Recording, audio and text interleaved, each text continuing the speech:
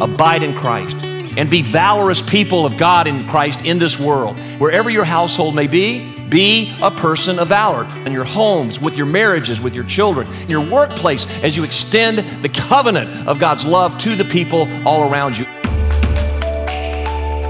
What does valor look like in the home? This is Moments of Hope with David Chadwick. When we think of the word valor, we usually think of bravery and firmness. But how does that apply to our family life? Today, David and Marilyn Chadwick continue in their Valor series with the second section of a message called At Home. It was a severe famine in Israel.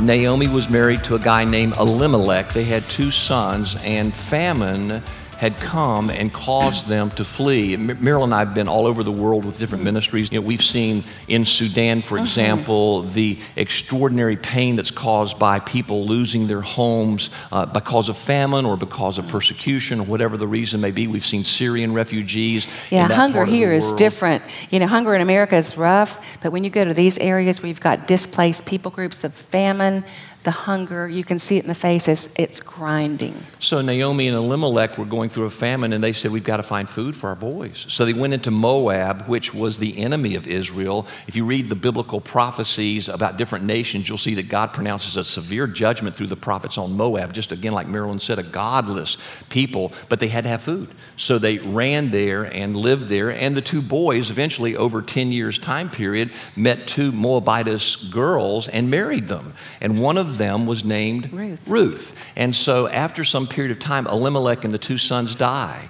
And Naomi yearns for her homeland, turns to her 2 daughters-in-law and says, look, I'm going home. You 2 stay here. You can perhaps remarry, but I've got to go home. One of them did stay, but the second one, named Ruth, decided to go with Naomi back to Israel and says something extraordinary in the scripture. Marilyn, would you read those verses? Yeah, but Ruth said, and this is Ruth saying this to Naomi, do not urge me to leave you or to return from following you, for where you go, I will go, and where you lodge, I will lodge. Your people shall be my people, and your God will be my God. Where you die, I will die, and there I will be buried. May the Lord do so to me, and more also, if anything but death parts me from you. And that's from Ruth chapter 1. And those verses are often read at weddings, and people ask me sometimes when I officiate weddings if I would have those verses read, and I always go, well, sure, I'll be more than happy to. You just need to know they weren't spoken between a husband and wife. They were spoken from a daughter-in-law to her mother-in-law. Imagine that. Yes, I hope my daughters-in-law like me that much. Yeah, but great words of covenant love. Covenant love. And we want to emphasize that term today, covenant love, because it's throughout the Bible. It's the kind of love that God has for us. Covenant love is unconditional love. Another definition of covenant love that I love is, I'm not going anywhere. It's mostly expressed in God's love for us, first of all through Israel, that he made a covenant relationship with Israel through Abraham. Basically he said, I'm not going anywhere, I love you. And the covenant love that God made with Israel continued even after Jesus came into the world. Paul says that Israel was set aside for a season until the fullness of the Gentiles comes into God's kingdom, and then they're going to have a massive numbers of Jews who will come to faith in Jesus. And that covenant love that God made with Abraham is irrevocable. I'm not going anywhere. It's still in place just until the fullness of all Gentiles come into the kingdom of God. Now, that covenant love is expressed between Ruth and Naomi in a powerful way. It is. But, it's interesting because we think covenant love is what holds all believers together. Once people are in the body of Christ, we love each other with a covenant love, certainly starting, obviously, with marriage and your love for your children, but it's also the love we all have for each other. And I think Ruth's demonstration of this covenant love was so stunning, really, because, again, she had been a Moabitess. She was outside the community of faith. But when she made that pronouncement or that covenant to Naomi, she basically was accepting God as her God too, again, which was stunning. So that by the time they made their way back to Israel, in the tribal village there, her reputation somehow had preceded her. Yeah. And they were blown away, so that one of the men comes up to her and basically says this, everybody in town knows that you are a woman of valor. Ruth is the only person in the entire Bible, the only woman to to be called by name a woman of valor. And this was what they used as the term to like honor her for this covenant love. Yeah. And in case you don't know the rest of the story, Ruth comes back and just starts to work in order to supply for her and Naomi. A man named Boaz, who's a good bit older than she is, looks at her and is attracted to her, finds out that Elimelech was in his lineage and in what's called the kinsman redeemer process in Israel's law, that the next person in line to someone who had died could marry the wife. Boaz realizes he's next in line and works with the elders of the city, goes to them, says, may I have the kinsman redeemer for Ruth? And they agree, and so he ends up marrying her, and the rest of the story is just astounding. Well, it's stunning because, first of all, she was called a woman of valor before she was even married. So a woman of valor can be anybody. Just remember, she was an outsider. And I can't impress upon you how disdained the Moabites were. So it's just amazing to me that here she is now married to Boaz, and they have a son named Obed. Well, Obed ends up being the grandfather of King David, which many of you are familiar with because that's in the lineage of Jesus. And when you get to the first chapter of the book of Matthew, where they do the whole genealogy, Ruth is right in there, one of the very few women whose names are listed in the actual lineage of Jesus. So part of what I wanted to say to all of you this morning is you may feel like an outsider. You may feel like a broken, hopeless, despairing person. God couldn't possibly use someone like me. Remember Ruth.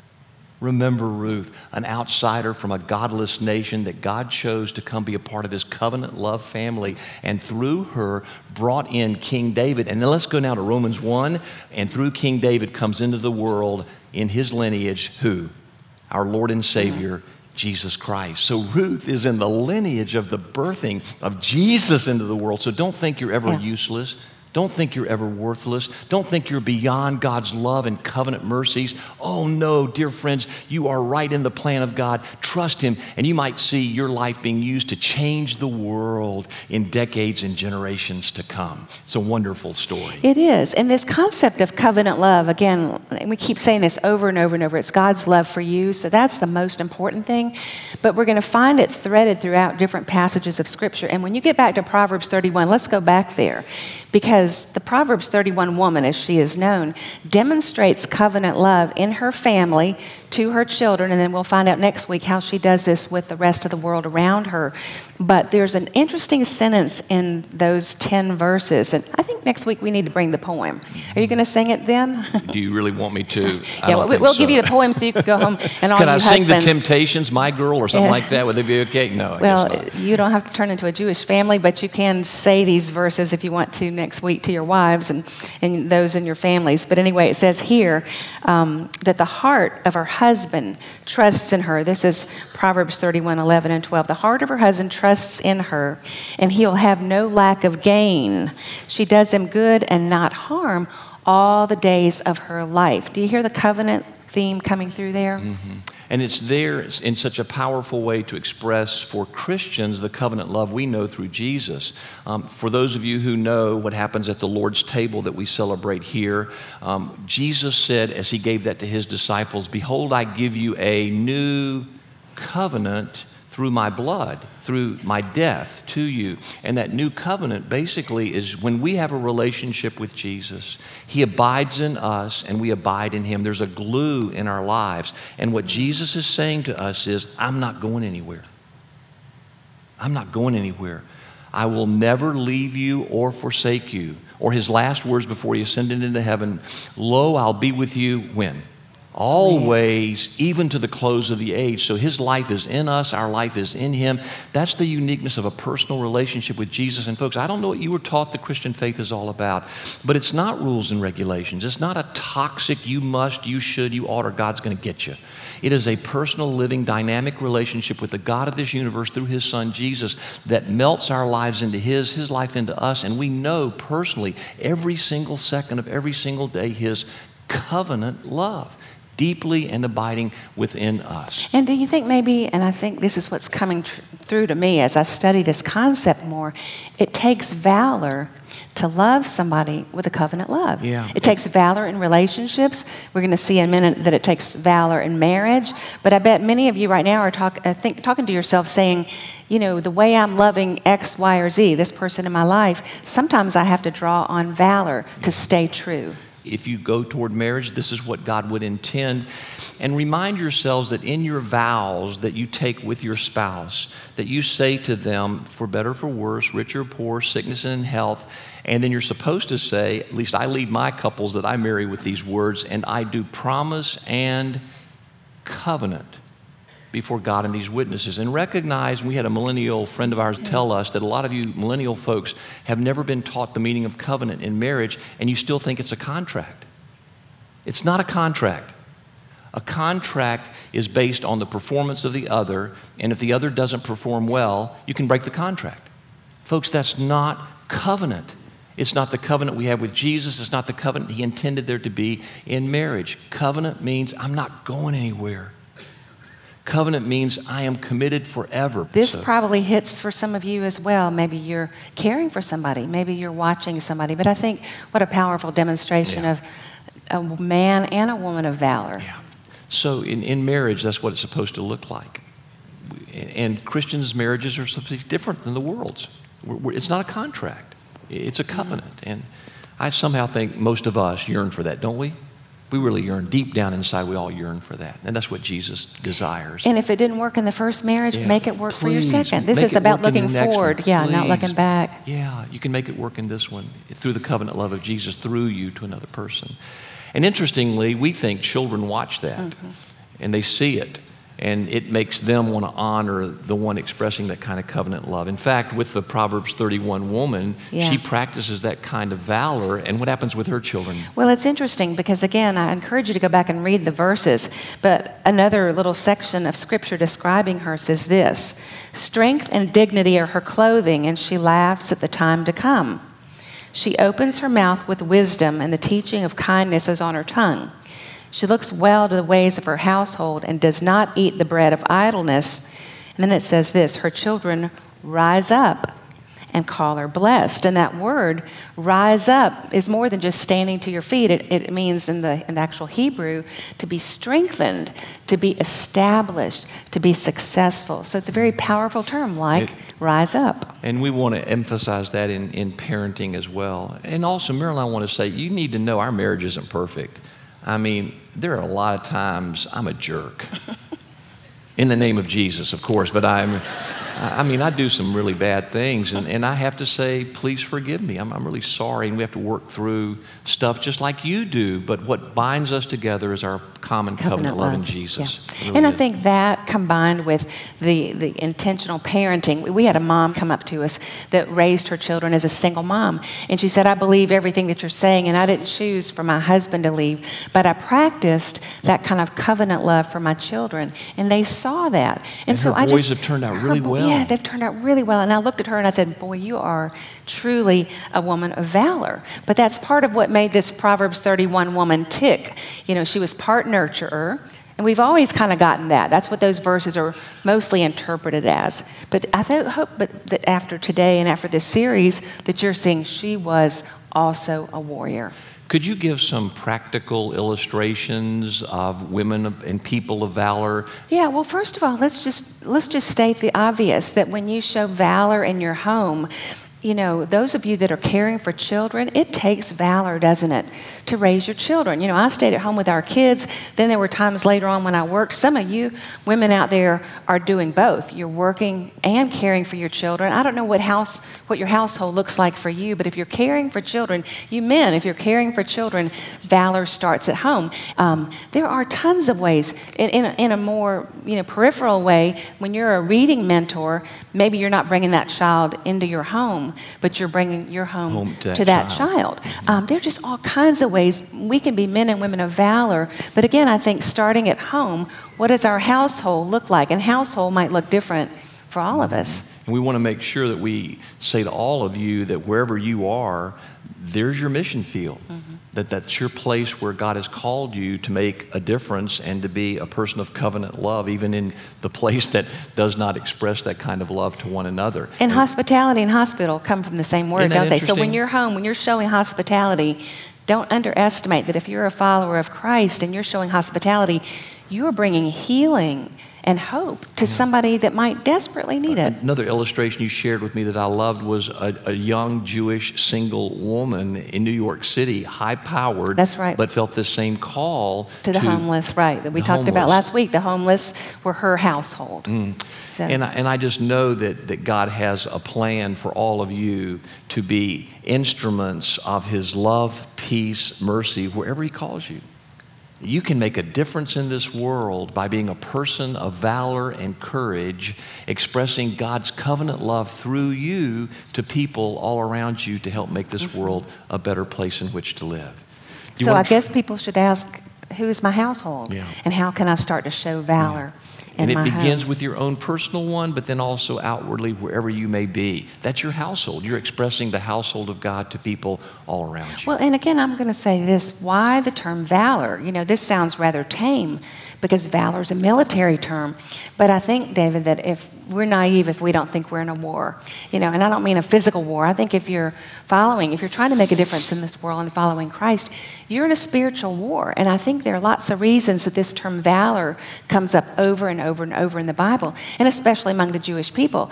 Yeah. How long have they been at war? But I think we need to realize that this battle really does begin in prayer. Yeah. And if you are following Jesus, I promise you, there's an enemy of your soul who lives in the dark, malevolent world who wants to destroy you. I'll never forget my brother Howard, who went into ministry, and I asked him one day, Howard, have you ever, do you believe in the devil? And he said, believe in him. I've met the sorry son of a gun. Well, because he'd been in a Anybody cult. know what I'm talking Yeah. about? Yeah. I mean, and we're going to talk about how to do battle and to win with God's covenant love. I think we need to stress that word win, because friends, I think we are losing wars that we should be winning because Christ has already won the victory for us. It was George Washington said that the best way to avoid war is to prepare for it.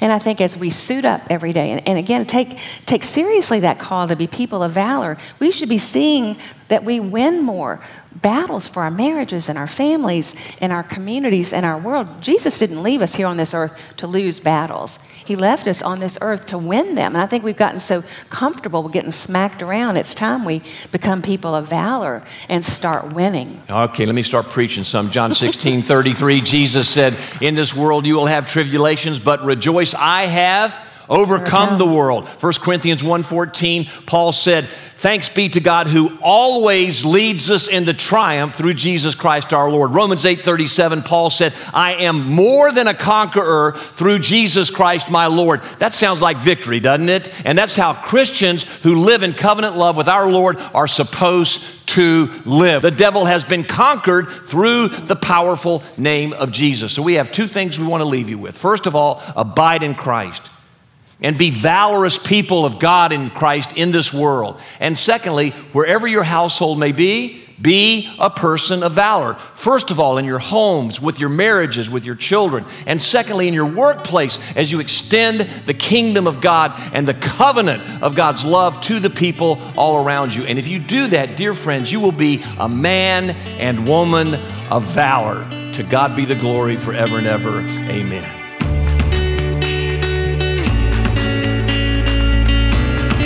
This is Moments of Hope with David Chadwick. Thanks for listening.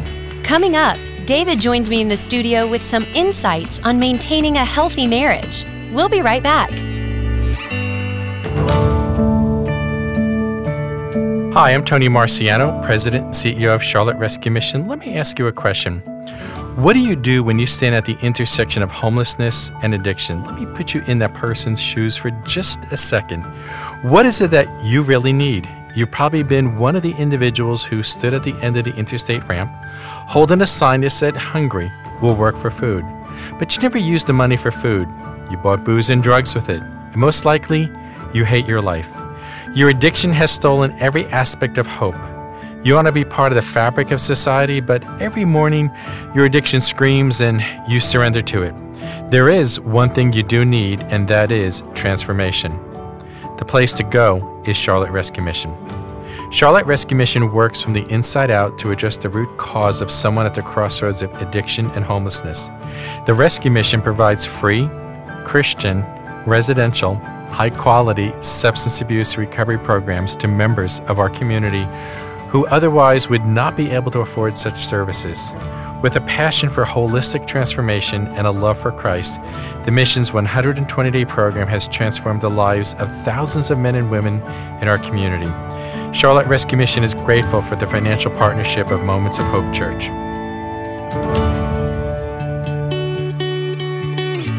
I'm Jen Houston, and with me today is our pastor, David Chadwick. David, thank you for being with us today. Great being with you as well, Jen.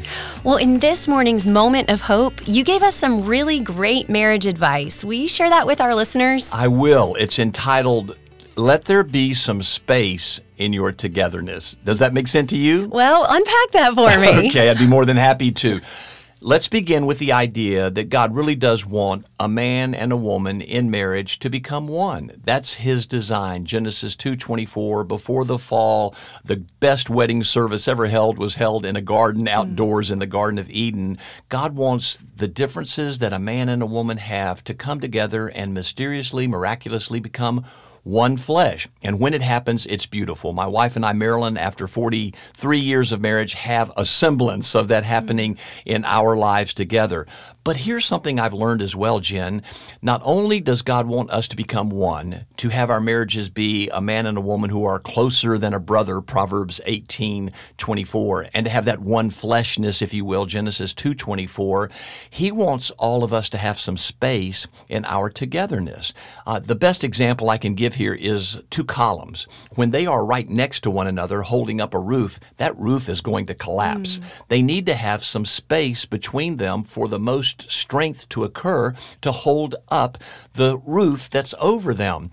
Similarly, in our marriages, God wants us to be one, but He also wants us to have some space in our togetherness. So Marilyn and I are deeply united in marriage, but she has her interests and I have my interests. I mean, it's baseball season right now, and I love watching the playoffs. So if my team is in the playoffs, I'll be watching the game. Marilyn will be fiddling over there with something she loves to do, reading or whatever, and I might say to her, "Hey, honey, tell so-and-so to get a hit." And she'll look up and say, "Get a hit," and then she'll go back into her, her study routine, which she loves to do. Y'all are so cute. We're together, but we're enjoying two different things. She doesn't really love baseball that much. I do. So it's a wonderful example, again, of space in your togetherness. And it might even demand you're going out with your girlfriend sometimes on an adventure you love doing, and Chris is staying at home with your kids or doing something he loves to do. Then you come back together and enjoy your oneness. But again, there's space in your togetherness, two columns set apart to hold up your family's roof with the greatest strength. I love this, David. It reminds me of when I was first married. I got married a week into 21, so I was a baby. But I had these ideas that every moment we had to share together. We had to do things together. And honestly, it was like, well, what are you going to talk about? Wrong. No, Jen. Yeah, no, it wasn't fruitful. Yeah, it's not. And then those can become slurpy marriages, as I affectionately call them. It is when you slurp the life out of the other person, and then eventually that person becomes dry and starts moving away from you because they go, I can't meet the deepest longings of your heart. I can't be there every second of every day for you. There's got to be things you enjoy apart from one another so that when you do come together, and Marilyn and I have a Friday time together every Friday morning for coffee, talking, and prayer time together. When you do come together, you can enjoy it even more intimately because you've had some space in your togetherness. I love this. This is so great, such great encouragement. And I'm going to take your advice to go out on a girls' weekend. I heard that loud and clear. You can tell Chris I said so. It really is okay. Space in Jen and Chris's togetherness as well is appropriate. That's so fun. Thank you so much, David. Yeah, you bet, Jen. And if anyone would like to receive a daily written moment of hope from me, go to momentsofhopechurch.org. You can subscribe there free of charge every morning in your inbox at 7 a.m. From my heart to yours, a written moment of hope. This has been Moments of Hope with David Chadwick, Senior Pastor of Moments of Hope Church. We'd love to have you join us for worship this Sunday morning. We meet at Providence Day School, located at 5800 Sardis Road in South Charlotte at 10 a.m. You can find more information on our website, momentsofhopechurch.org. And while you're online, be sure to sign up for David's daily Moments of Hope, delivered every morning to your inbox. And also, check out David's Hopecast. They're both free and available at momentsofhopechurch.org. For David and the entire Moments of Hope Church staff, this is Jen Houston, hoping you have a great weekend.